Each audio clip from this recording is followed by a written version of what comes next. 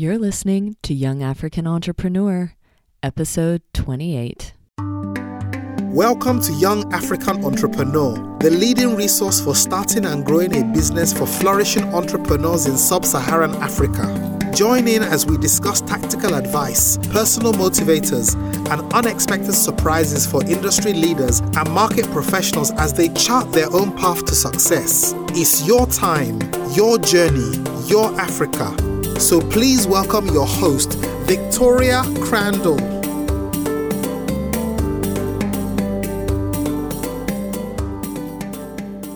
Hey listeners, welcome to another episode of Young African Entrepreneur. I'm your host, Victoria Crandall. Today's episode features Karen Sin, the founder and CEO of Yegomoto, Rwanda's motorcycle taxi ride-hailing startup. You can connect with him at Yegomoto Africa on Twitter.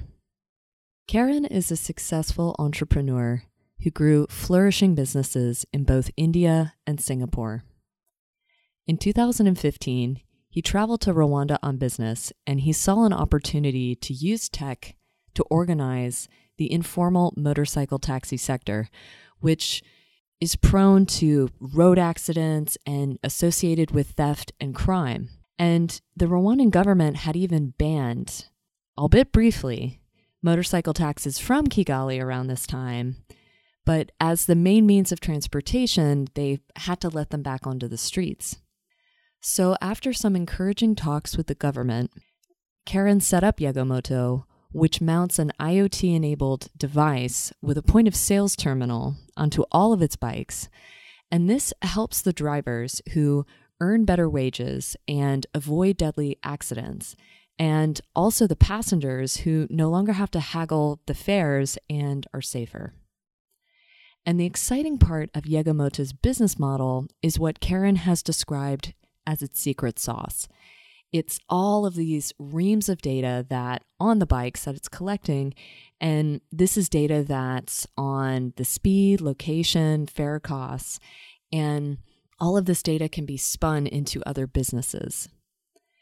Karen, who's quite the ambitious and forward-thinking entrepreneur, doesn't see Yegomoto as just a platform play, but rather an infrastructure play. He explains this in fascinating detail. We talked about Karen's long-term vision for Yegomoto, why it's different from other ride-hailing apps like Taxify and Uber, and the 4 questions he asks every aspiring entrepreneur. Without further ado, here's my conversation with Karen Sin.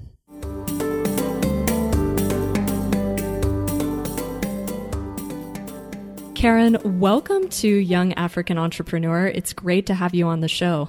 Thank you, Victoria.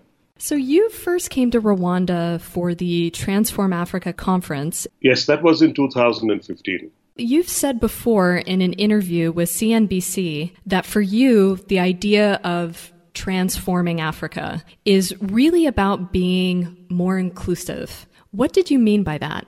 Well, I find that a large number of companies or organizations come into Africa, but the way in which they architect a solution or they think about what the market needs is more looking at something that works outside and then trying to copy it or replicate it and then just bringing it into Africa without actually thinking about whether it would really make a difference and whether it would impact people's lives. So my way of looking at that is a little different in the sense that I think that before you bring in a solution, you need to actually do a lot of groundwork. You need to do a lot of research, spend a lot of time in getting to know the landscape, meeting and talking to a lot of people and to a lot of the different stakeholders and actually really digging deep into finding out what challenges people face. So when we have actually looked at, say, even the Yegomoto kind of solution, we didn't just look at urban Africa. We didn't just look at, what we could do in larger organized cities, but we also went right into the hinterland, into the heart of Africa, which is, I think, still rural Africa, where you may not even have internet connectivity, or you may not have electricity, or you may have other challenges. And then we thought about what are we going to do to impact their lives? I mean, what is it that they really need? So I think from a perspective of being more inclusive, I think it's basically to look at not just coming in with a idea to make money, but basically coming in and seeing how you can have impact, even if it's in the initial stages a small impact, but on a larger part of the population per se. Yeah, I mean, tech is really the enabler. At the end of the day, it's about improving people's lives and solving problems. Yes, it is. And I want to backtrack a bit and talk about your background. You're Indian. You were born and raised in India, and later in life, you lived in Singapore for many years. Well, I was in Singapore from 2000 and I think it was 2010 to 2014. And then I moved back to India for a bit. I did visit different countries in Africa, and it just so happened that I got invited to the conference in Kigali. What was the backstory there? Well, it was just interesting that we'd come there in actually 2014 and we'd done a slightly different kind of project, which unfortunately I can't talk too much about. The background for the companies that I've been working on is Homeland Security. So we do Homeland Security solutions. So we've been providing those solutions in India, in Africa, actually in a very large number of countries around the world. And because of that, we travel, and because of that, we get to meet different governments. So we already had, you could say, some kind of linkages back into Africa. And when we heard that there was a lot of activity, and the first time I came to Africa, I was kind of surprised by, I thought that the poverty would be similar to India, and the fact that people would really be not very keen to pull themselves up and out of their poverty. But when I came to Africa, I found it to be a slightly different story. So when I got an invitation to come to Transform Africa, I said, why not? I said, sounds like a nice place. And when I went to Transform Africa, I think for me the big difference was, compared to larger countries like India, was just how easy and how open and how friendly the government people were. Not just the Rwandan government, but that we had so many heads of state, and they sat there on the dais and they spoke unabashedly about the challenges, about the problems, about their vision. And then one could get up and reach out and speak to these people. In India, that's very difficult. Yeah, no, I think when you have promising partners, or you have partners that you can easily engage with, particularly at the government level, like obviously that makes things so much easier.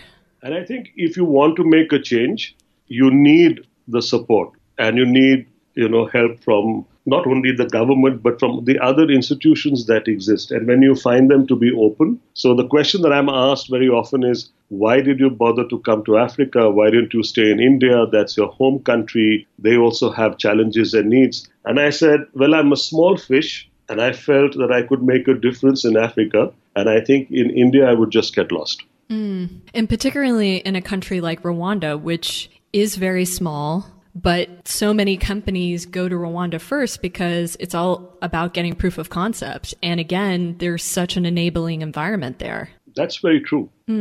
So why did you choose to build an innovative solution for the informal motorcycle taxi industry? Like, why motos? Well, if you look at Kigali as an example, Kigali has got about 700 buses, 900 taxi cabs, but 20,000 motorcycle taxis. So if you were to just consider what is the means of transportation that is actually used by the masses, it was motorcycle taxis.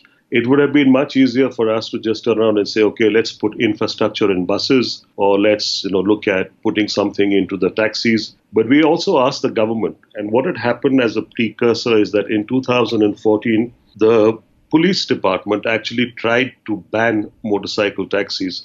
And I think that ban was instituted maybe for a week or just a little bit longer. And that caused chaos on the streets for the drivers because they had no jobs, for the passengers. And if you look at Africa per se, the median age on a continent of 1.2 billion people is 19. Now, what are these young people going to do to be able to find jobs? A lot of them who are even educated and who are now going through college, when they finish college, they get no jobs. Yeah, that's so true. So what we found is that this problem can be solved. And I think it was right time, right place, because the president in 2014, Paul Kagame, had stepped in and said, listen, you cannot ban young people from gaining employment. You have to find a technical solution. Well, what was the origins of the ban? It was because of safety and security. So the largest number of road accidents involve a motorcycle taxi. And then you have another big challenge there, which is that in these accidents, because of poor healthcare or not very well developed healthcare, I would say, a lot of the people who are involved in accidents, especially either riders or the drivers or the passengers, they get seriously injured. A lot of them die, but a lot of them get maimed for life. They lose a limb. So there was a big challenge there. And I was looking, and I actually visited wards where I saw people now who were in their early 20s and who were now maimed for life. And you're snuffing out the future of a young, bright individual just from not having the safety and security in place. The other concern was that because this market was completely unregulated and there was no visibility to the government in terms of who was driving the motorcycle taxi, at what speed was he driving, where was he going, not only was he driving recklessly because there was a lot of competition coming in and he had to compete for the rides, but also many of these people got involved in criminal activity. So Rwanda is, the 9th safest country in the world as per the World Economic Forum. But even then, like we say in Singapore, low crime doesn't mean no crime. So there is crime, and this crime is actually planned and normally perpetuated using motorcycle taxis.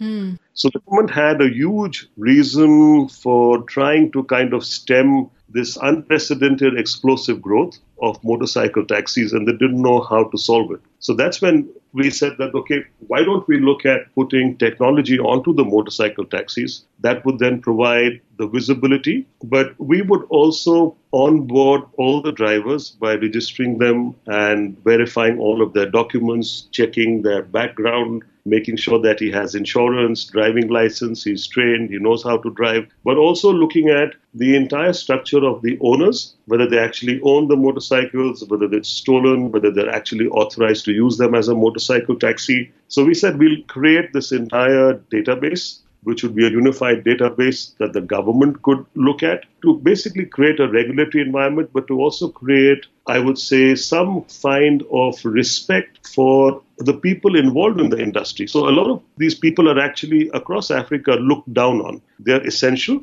for day-to-day transportation, but no one seems to like them. It's like the necessary evil because people said, they're all criminals, you have to beware of these guys. And when I went and met individuals, and we had a team on the ground who interviewed more than 1,000 drivers, I met many of them, and I didn't see any criminal element there. So I said, no, they're just normal young people looking for an honest way to actually make a living.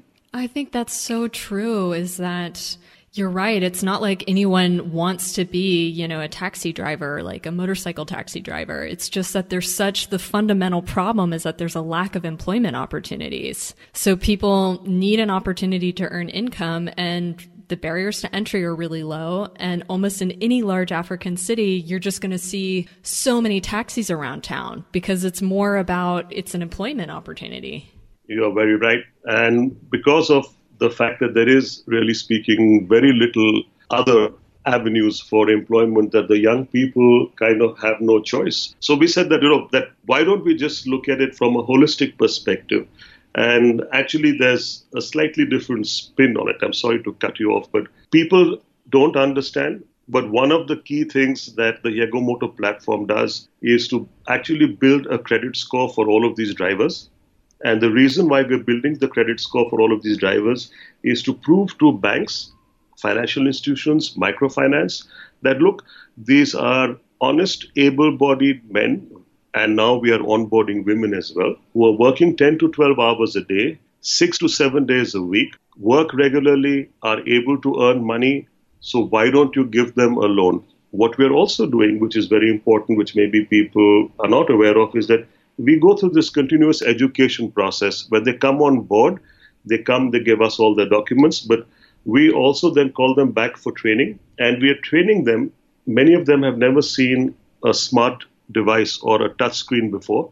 So we are training them, taking them through all the menus, making them understand how to use that device. And with that, we are actually bringing about a level of digital literacy that doesn't exist. The other thing that we do during this entire training process is that we're basically teaching them basic maths. So if you look at the taxi driver today, he is basically negotiating to do a trip. So if he was to do a trip, say, for 8 kilometers, you could bargain him down to maybe 600, 700, 800 Rwandan francs. But if he did 16 kilometers, you could still bargain him down and he would go for 1,000. Now, he thinks in absolute numbers. He doesn't think of cost of time or cost of fuel. So we are even training them mathematically, giving them some kind of, you can say, financial education. Then we are forcing them to open bank accounts, forcing them to open mobile money accounts. So as a result of which, we are now telling him that he has the ability to be able to save. So if he can save and if he can access finance, what we actually want them to do is to try and get out of this motorcycle taxi industry, which is very unsafe. Is that a bit, I don't want to say dangerous, that's a strong word, but is that really sustainable for your business model if over the long term you're trying to encourage people to get out of the motorcycle taxi business? Well, it's certainly counterintuitive. There would always be more than enough drivers to be able to take the required number of rides with the passengers who exist in a town or in a rural area. What do you think is really the ideal number of motorcycle taxis to satisfy the demand in Kigali? I would say that it would depend largely on how public infrastructure gets developed, because if the number of buses increase and the frequency of buses increase, that would make sense. The challenge is it's a city with a small population of 1.2 million. So these buses are actually required in peak times. So it doesn't make sense then for a private company to put the required number of buses just to service peak time, because that would not be a viable proposition. At the same time, a large part, so when you see Kigali has probably some of the best roads that I've seen in Africa. It has a very low density of traffic. But the challenge is that when you move away from the center of Kigali to where people actually live, the roads are not paved. And many times the roads are not developed. So no vehicle can actually go there except for motorcycles. So there would always be a need for motorcycles until public infrastructure in terms of roads and buses or other modes of transport actually come in. In my own estimation today, I would assume that around 15,000 motorcycle taxis in Kigali today would be about the right number with the infrastructure that we have in place. Well, and I want to get back to this point that you mentioned about credit scoring of your drivers. Has it gotten to a point where banks are actually lending to your drivers using that credit history? Or are we still very early stages? We are still in early stage because we are still at a rollout phase, but all the banks and microfinance that have come to our office, and I would invite you to actually come to our office in Kigali and see what we are doing, because when you actually see it live and you see what the platform is able to visualize and provide to you, then you will get an insight. So we've had about 7 heads of different banks in Kigali come there, and each and every one has said, we will partner with you, we will open accounts, we will give them finance. Because the big advantage in Rwanda is that since they have this policy of going cashless, we would basically be able to enable the same cashless infrastructure. In fact, all our meters today already enabled for that. So that means that the payments would basically flow through our platform. So if a person has taken a loan, we could deduct that loan on a daily or a weekly basis and pay the financial institution back. That would considerably reduce the cost of collection, and as well as de-risk them from having given out that loan. Also because we have complete visibility from the perspective of his entire documentation, from his national ID to his driving license. We have done that KYC bit, which also they would have access to. Insurance companies, interestingly, are also very interested in providing insurance to these people. And I think that would make a big difference to not only the drivers themselves, but also to the passengers who get involved in accidents where the driver doesn't have a third-party insurance. And when they land up in a hospital, they can't get treated. So there are lots of ways in which that credit scoring that we would provide to the banks would be able to enable these people to access different kinds of finance from different institutions, but also to automatically pay back loans or insurance. And tomorrow we could obviously increase the number of organizations that participate on the platform to be able to fund many other things for them. It could be low-cost housing tomorrow. Right. What's so fascinating with your business model is that really the motorcycle taxi is just the tip of the iceberg. It's like you're creating this infrastructure on which you can build and offer many, many other services. So just to go back to the example of the payments, I love that. I think that's fascinating that you could be acting as an intermediary to, which is in the interest of the banks because it lowers the collection costs and it's also de-risking the payment of the loan. Yes. And actually, I think you're beginning to grasp it. So let me just share a little bit more. Imagine what we are actually doing. If you look at Rwanda, one of the largest banks there is called the Bank of Kigali. From the last figures I had, they had 1,500 point of sales terminals. So these are terminals where you can basically swipe a card, and most of it is payments by debit card kind of infrastructure.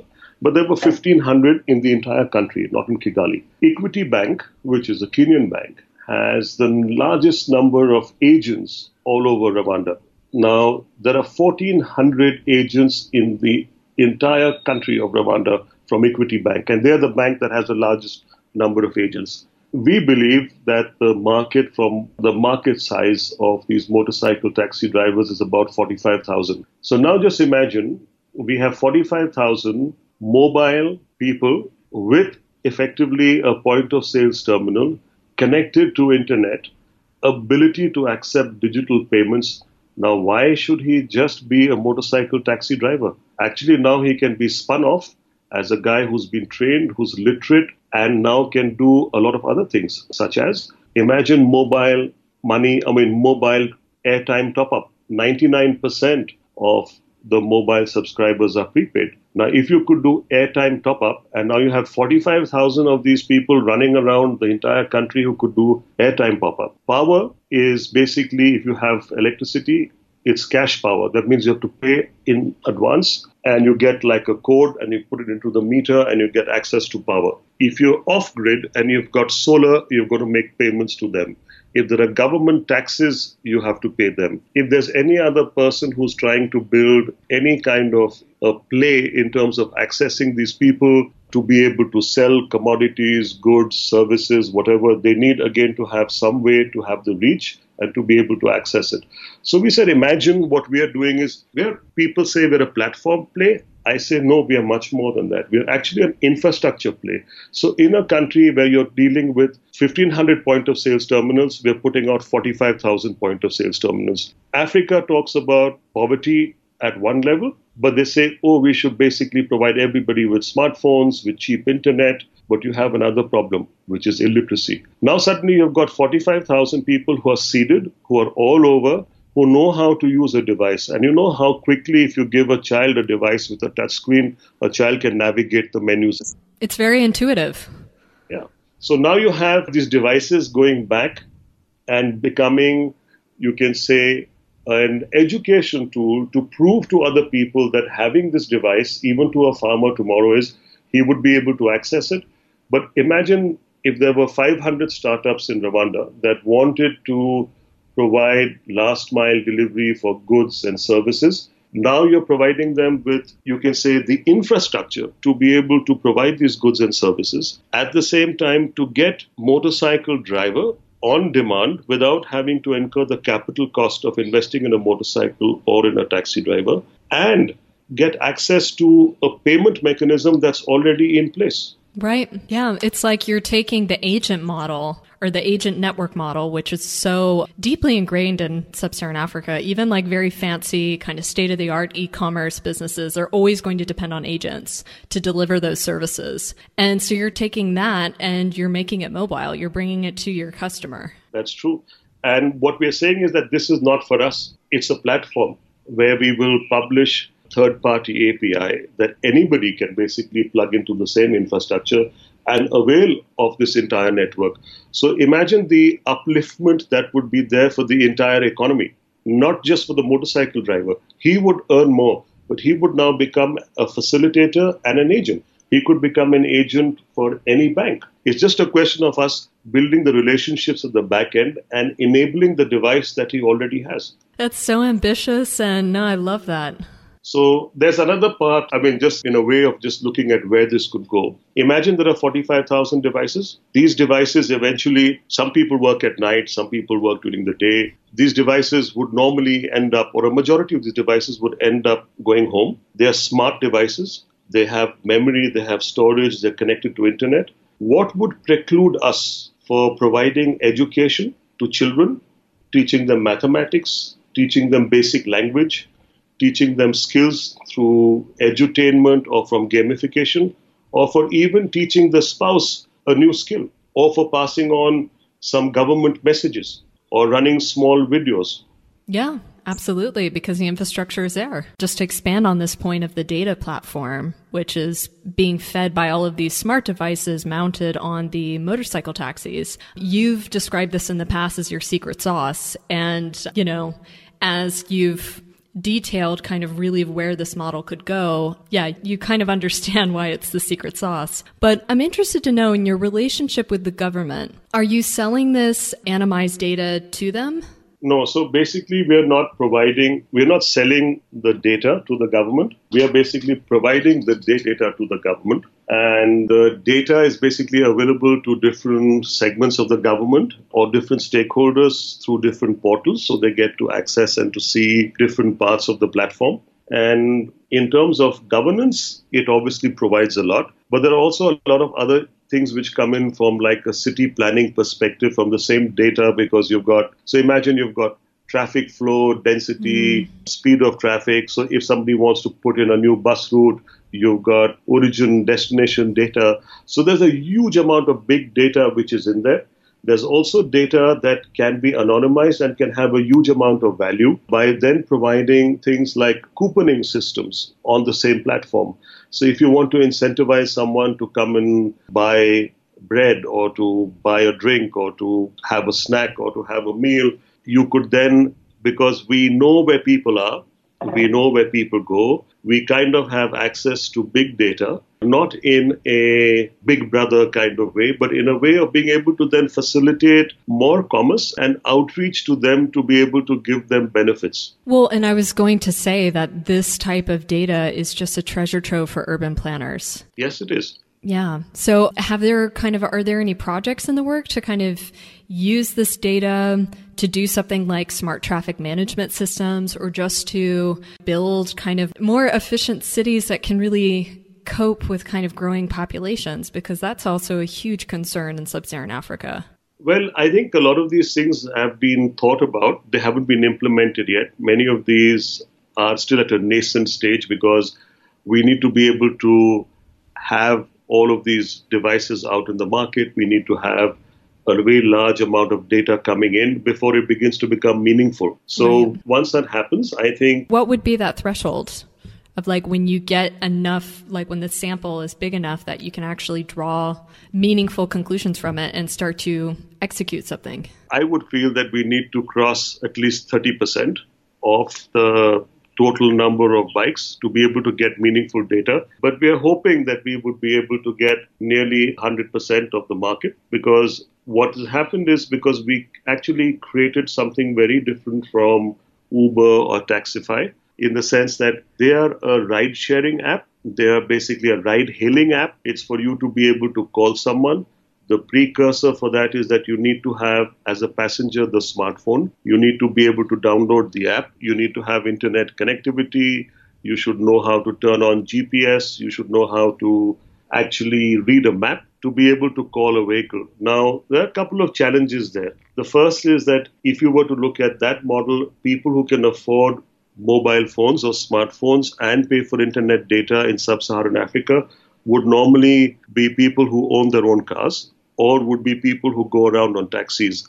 We see that over 85% of our passengers have a normal feature phone. So that kind of precludes them from downloading an app and utilizing an app. So we said, why don't we take all the intelligence and put it on the metering device, which is basically there on each motorcycle. So then the question came up is that, what if a passenger wants to be able to call a moto? So now in Kigali, and I would say that would be true of Kampala or Nairobi, in most of these places, you walk onto the road day and night and you will have either motorcycles standing there or it will pass by, under a minute. But imagine that, okay, you're not even doing street hailing, which is what we are very good for, but you want to call someone. We said it's very simple. You have a device in your hand. As long as it's charged, you don't even have to have airtime credit on it. You call a toll-free number 9191 and you basically speak to an agent who speaks to you in your language and then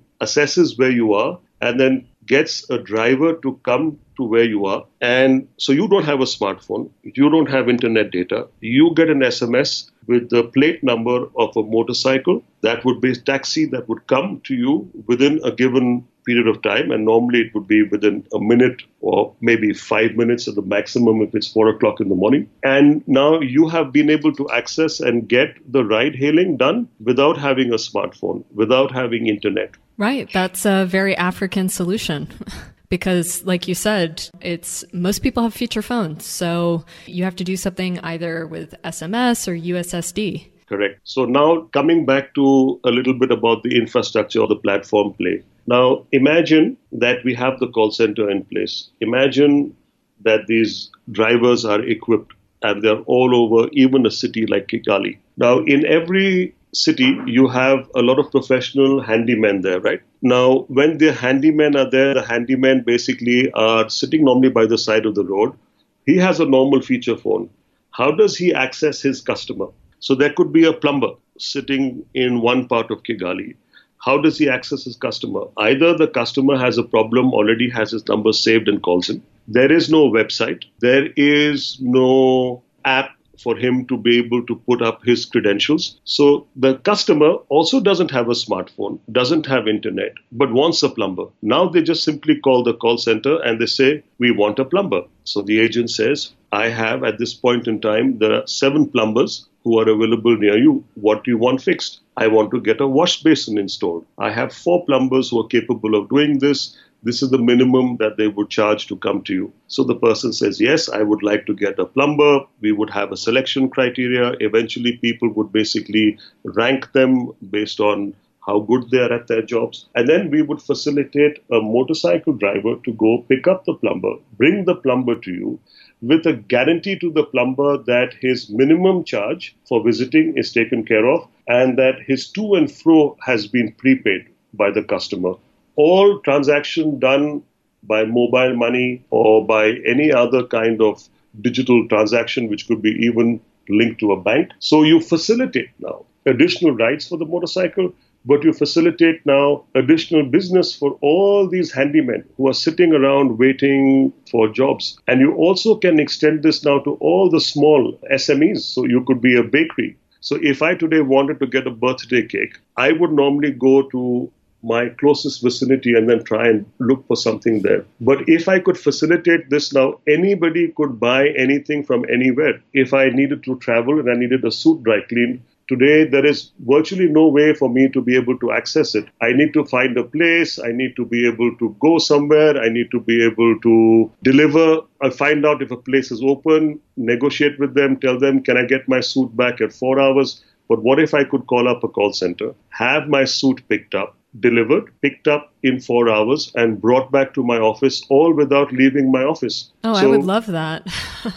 As someone who works at home, I just do not like having to go out. I just do not like wasting time doing errands because here they take so long because of the traffic. Absolutely right. So basically, we would save you your 4 trips because you would make a trip to go out, come back, and then go out again after 4 hours and come back. So we would save you your 4 trips, but we would facilitate the motor driver for getting 2 additional trips and for that dry cleaning shop for getting additional business. So when are you looking to roll out kind of this services component? So we have already got the call center up and running now. We are going to ensure that what we have planned in terms of being able to facilitate the drivers to be able to carry out the transactions works. So we will be rolling it out, I would say by January, we would start a rollout, but it would again be a slow rollout with selected services just to be able to see the uptake and to do fine tuning to ensure that there are no hiccups when we actually roll it out en masse. Because what is your threshold for doing market research? For example, when you're thinking about introducing this new kind of services component, how long does it take for you to feel comfortable like, okay, yes, we can go ahead and execute? Well, the hard part is the data collection in the beginning. Is in the data collection and is then working out all the SOPs that we would need to put in place to make this entire thing seamless and secure. Because the last thing we want is to be able to take a suit and the guy disappears with your suit, or he gives it to the wrong place, or he drops it, or he doesn't bring it back in time, or the person he takes it to ruins it. So we basically need to look at a lot of other things which are beyond our immediate control and to see how we can ring fence all of these services, bring them on board, continuously monitor them, because we would have to train and educate these people as well. They have to all be brought onto the platform. So the actual initial stages of creating, I would say, the knowledge base for us to do the programming would take about 6 months to be able to roll out generically any kind of service. But once that's done, then the programming part is not the difficult part. That can be done quite easily. Then we're still going back with idealistic models and saying, this is what we thought, this is how it would work, these are all the checkpoints that we would have. Then we need to actually go and see on the ground, does it really work that way? Okay. No, it's always nice to kind of get insight into someone's thought process, because there are a lot of entrepreneurs that while they will do market research, they almost kind of go with their gut in a way. So it's very much depends on the individual. I think a lot of people they have a great idea and they think that because they think it's a great idea, it's going to fly. But I always believe that you should always go out and test the model. There are very simple parts of business for any entrepreneur who wants to be able to come into starting any kind of business. And I always challenge them. I have a lot of people coming to me, young kids with good ideas, some asking for investment, some asking for advice. And I always challenge them with the same 4 or 5 questions. I said, first one is, what is the problem that you're trying to solve? Okay. Are people willing to pay for it? If it's so great, why hasn't somebody else already done it, right? And is this solution that you're going to build something that can scale? I mean, is there a demand? You might come up with some solution, but only 5 people want it every month. Now, that's a boutique kind of business, right? You might say, I'm going to paint portraits, fine. But how many people would want you to paint an oil portrait that costs $500 in Africa? So you might come up with a model. The question is, you need to be able to test that model from very simple, basic business sense. And what I find unfortunate is that this basic business sense is lacking. People are in a hurry to get funded, and the amount of funding which is normally available in Africa is from the $5,000 to $25,000 range. A lot of people throw money at it, but they don't really handhold these young people and teach them basic business. I mean, there is a cost of doing business. In the end, you have to make that money back. How are you going to make that money back? How are you going to scale? You are one person sitting in one room, you'll take on another person and you believe it's going to happen. Tomorrow, when this becomes a company and you have 150 people working and you have to pay salaries and rent and electricity and their mobile network, their mobile bills or whatever, how do you plan that out, right? So you have to basically think about all of these things at the same time. You're looking to expand into other East African markets, Uganda, Kenya, and Tanzania. And you've said that, of course, each one is different and will require you to tweak your business model, which you've developed for Rwanda, which is, I think, categorically the easiest market and the smallest in the region. So where are you in your regional expansion plans? Well, we are in discussions with partners and with governments in many countries in Africa. And what we are finding is that every country rightly has their own requirements, their own challenges, and we need to be able to titrate our business model to be able to suit them.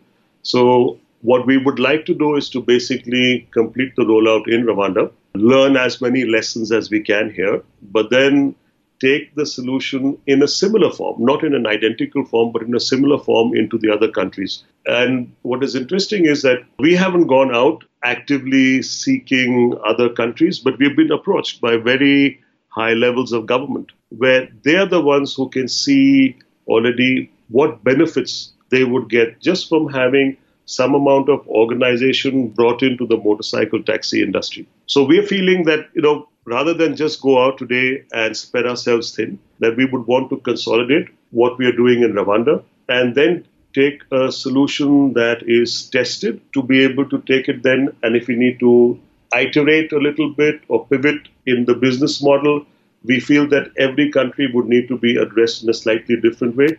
But we feel that the market opportunity across sub-Saharan Africa is really huge. Oh, absolutely. Because like you said, so many people depend on these informal means of transportation to get to work and home. And like what's fascinating in Abidjan is that for someone who's on minimum wage, probably their greatest expense is going to be transportation. Even more than their rent. It's astounding. But very often, it's probably one of the biggest costs on a monthly basis for the average person.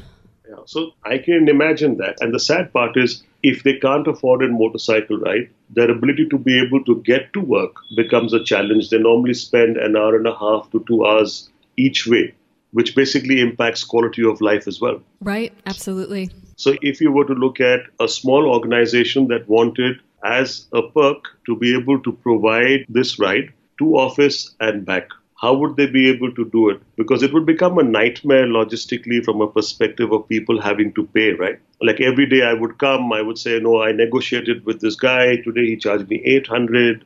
Tomorrow he charges me 900. It was raining. He charged me 1200. Okay.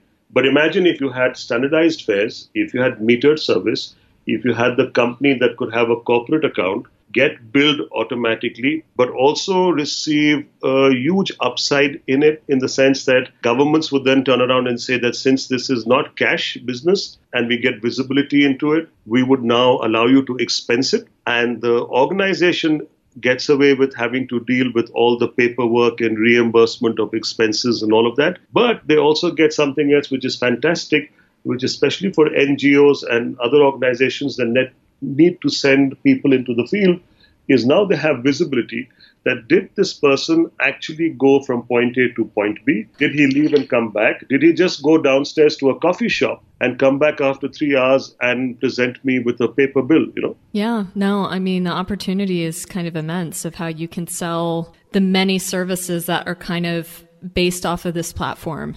I mean, we are still discovering new ways, and a lot of people come to us and say, can you do this? And then when we show them that it's already there and ready, then they get kind of astounded and said, why haven't you launched it? Well, we said, a step at a time, because we need to educate our drivers. We need to get the drivers on board. I mean, they are actually our customers. Everybody else is our customer's customer. Yes, that's a critical way of looking at it. Yes. Well, and I want to pivot a bit, and I want to get your thoughts on Africa's fintech sector, because you mentioned what I found to be a very compelling idea during this interview with CNBC. And you talked about how a continental financial switch could allow banks to process settlements and payments, and how that would revolutionize Africa's financial services industry. And you cited what India is doing in this regard. Could you expand on that? Sure. So when I look at all the credit cards and I look at all the debit cards which are issued in Africa, I'm kind of surprised, because you see either Visa or MasterCard. Now, imagine that for being able to do a transaction which is happening within a country and is not going outside the confines of that country, you are normally using a switch. And I think a large number of switches are either in Kenya or in Egypt, at least for the part of the world that I'm living in today. And when I look at this and I look at the cost, and that cost has to be borne by the bank in hard currency, and I'm saying, but why? I mean, this is money now being spent within the confines of a country. The transaction doesn't really need to leave the country for it to be settled. So when we looked at India, and what India did was, when the demonetization happened and 86% of our currency was taken off the market, we were forced to basically come up with all kinds of solutions. But we have something called like a unified payment interface, UPI, which then was rolled out and was then made available to every startup and to every bank to be able to provide payment ability, to be able to send and receive payments. You could do it even via SMS. So it's the same thing that WhatsApp has tapped into right now. And the cost of doing these transactions, the transaction cost is zero. So imagine now Africa, imagine mobile money, imagine the cost of sending money, imagine the cost of cashing out, because now cashing in gets loaded on cashing out. Imagine that entire cost. If you were to take that cost of money, and it also impacts the velocity of money, and then create a switch. Now you could have countrywide switches that interconnect, because actually the amount of cross-border trade today is not really that significant, and that can still be managed through banking infrastructure that exists. But for day-to-day transactions within a country, and that I think is the success of M-Pesa, to have something which is friction-free or at least low friction, and to have it at a very low cost is something which technically it's already been solved. It just needs to be adopted by the different countries in Africa. I love that. That's great food for thought. And now I want to focus on your entrepreneurial journey and kind of more on you as kind of an individual. And I'd love to know, what has been the biggest failure in your career as an entrepreneur, and what did you learn from it? Oh, I've had many failures. I think that would be a very long conversation. What's one that stands out? Well, I think the first failure was my first venture. And for most of us, I think, at least in India, normally when you go and start your first business venture, you reach out to friends and family. I reached out to my mother, and I calculated how much money I would need to be able to start a business. I knew exactly what I was going to make. I knew what it would cost. And I thought I had got everything down. So I went and I borrowed, at that point in time, I think 15,000 rupees. And lo and behold, a month elapses and the 15,000 rupees is gone. I don't have a product, and I certainly don't have a sale. So I go back to my mother, who was a benevolent kind of bank, right? And got more money from her. And this time I doubled what I estimated, and I was wrong again. 3 months later, I was out of money again. But during that entire journey of going and getting money, and in kind of being able to budget what I needed, and then trying to estimate how difficult it would be to make the first sale, and the fact that today, I would say the curse of business planning is probably the Excel spreadsheet, where you can put in numbers and suddenly see you're going to become a millionaire while you haven't moved away from your desk yet.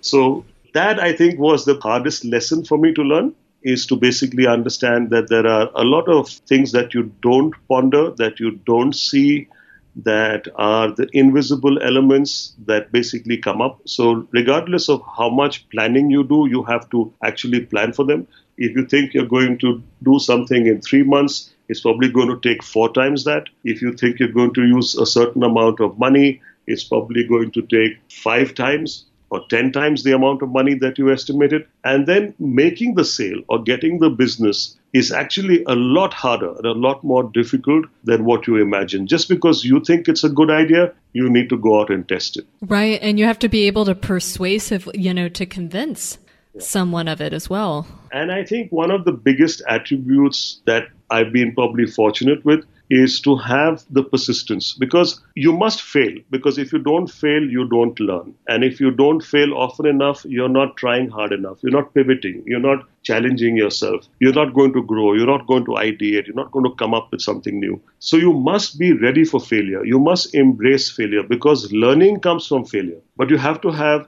then that ability to be persistent, to be able to go after it and say, no, I'm going to get it right. I'm going to do it. I'm going to fix it. So that ability to be able to put in planning and to realize that not everything will go as per plan, but to then persevere and to carry on is when you begin to see success. And I think that's probably been my first initiative. I think it was in 1986. And that was the first time that I went in and started doing this.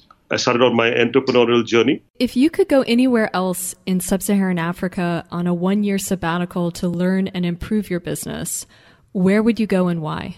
That's a very interesting question. I look at it and like you very rightly said, that the Rwandan market is small, it's very organized, you have, all the big advantages and benefits of a small country. But to actually dig in deep and to be able to take on the world, so as to speak, I think probably it would be, for me, either Uganda or Kenya. It's a toss-up there because both of these, I think, would be very challenging markets. They have strong players already there who have brought in the traditional ride-hailing model. And to be able to go and operate and to be able to go and provide value and to be able to get the required uptake, I think would bring a lot of lessons. And I'm really looking forward to that. So it wouldn't be a sabbatical. Right. Yeah, it's a part of your regional expansion plans. Absolutely. And if you had $1 billion to invest in sub-Saharan Africa, what sector would you invest in and why? I would invest without thinking in education and in primary healthcare. And that would be motivated by returns or rather kind of impact? Impact. Returns actually always come. I mean, my philosophy is if you do good things and don't worry about the outcome, the universe looks after you. No, that resonates with me. Yeah. So for me, the challenge today is that when I go out, and this sometimes brings tears to my eyes because when I look at some places that I've been to and people come up running and say, boss, I say, yes, it's a boss, give me a job, give me work. They don't come to me begging. They don't come and ask for money. They don't come and ask for, these are young people who have skilled themselves at least to the ability to be able to speak a language. They are now standing by the side of the road, hungry, thirsty, unwashed, but they're not begging. They're just asking for someone to help them. So when we are talking about education today, one of the key concerns that I have is, are we really educating people the right way?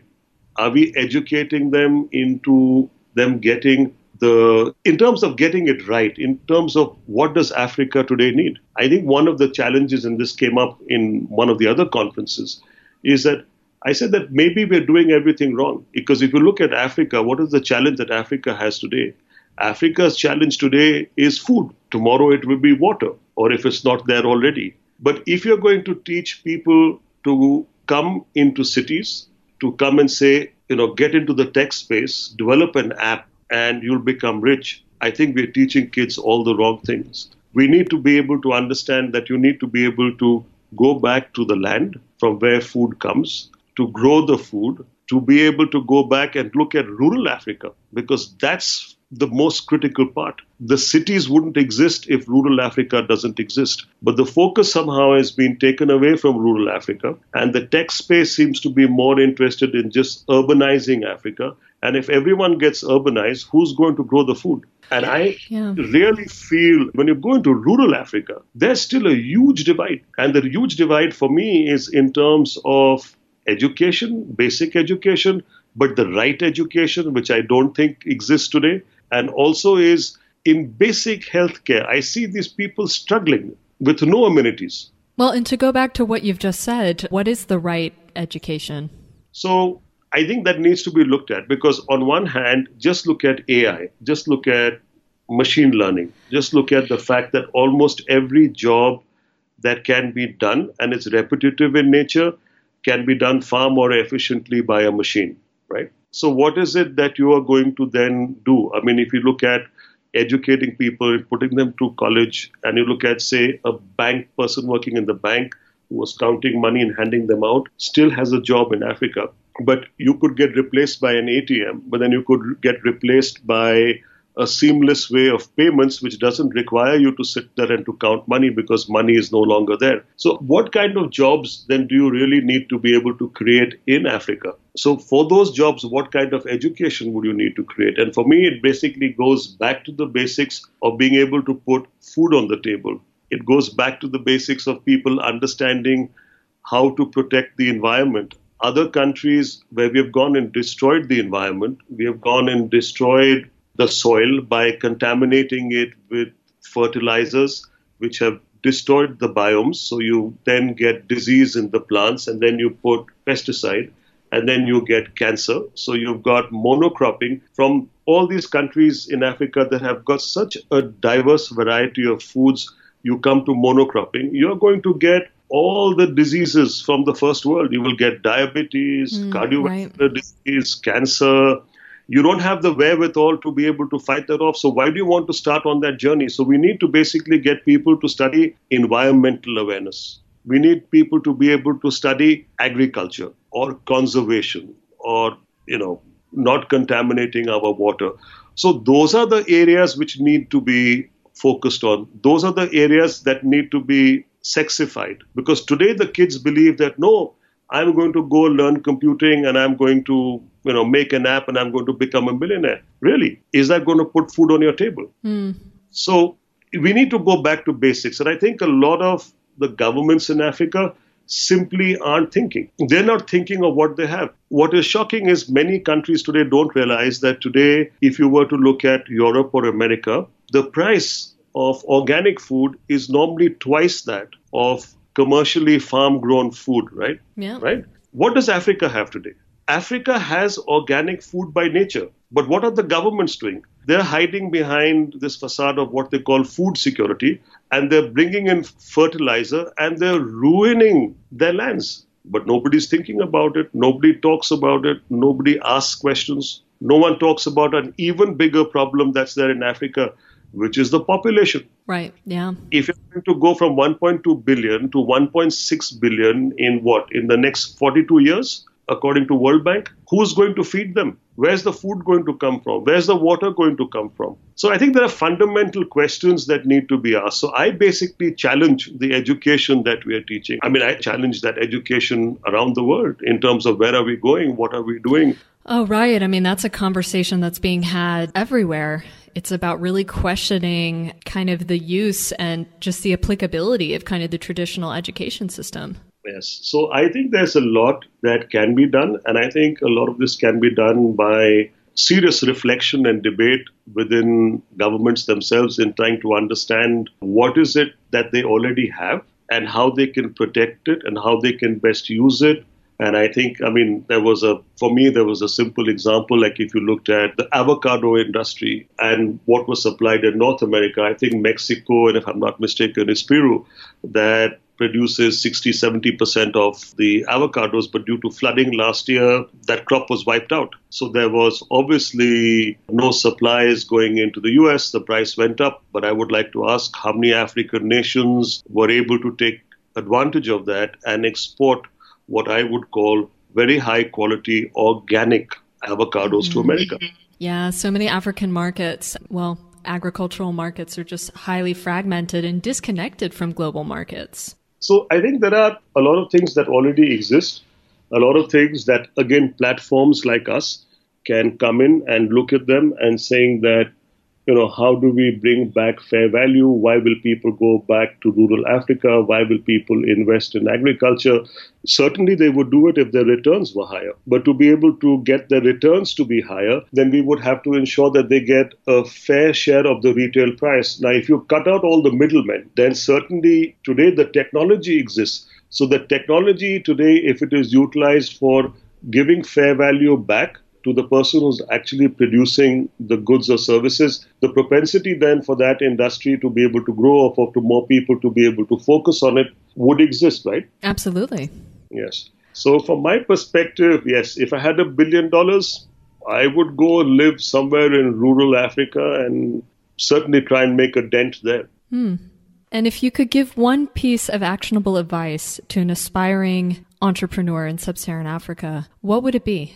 Go and fix the big problems. Don't worry about the small problems. There are enough people thinking about how to make a quick buck. But there are endemic, very large problems that need to be fixed. These are very large, scalable opportunities, and they revolve around the basic fundamentals that you need in life. If I was to tell you to hold your breath, for how long could you hold your breath? If I was to tell you not to drink water, for how long could you not drink water and survive? If I told you not to eat, or the fact that you couldn't get access to food, how long would you be able to survive, right? So there are things which in the environment which we take for granted, which actually are deteriorating at a very rapid pace. So if you can fix the air, by preventing pollution, by looking at a lot of the green projects and the way that industry is working in terms of looking at creating or generating power, or just being able to recycle water or to not contaminate it in the first place. to be able to grow food. And there are some people whom I was quite surprised are even growing food in containers. So there are a huge number of scalable problems that need to be solved. And I would urge people to actually look at that rather than saying, I'm going to make an app. Well, Karan, thank you so much for coming on the show. This was such an enlightening, kind of illuminating conversation. Thank you. Thank you, Victoria. That's all for this episode of Young African Entrepreneur. But we can use your help in evolving this show through your feedback and suggestions by engaging with us on social media at YAE Podcast. You can also visit yaepodcast.com for show notes, resources, and information on today's episode. That's yaepodcast.com. It's your time, your journey, your Africa. Young African Entrepreneur.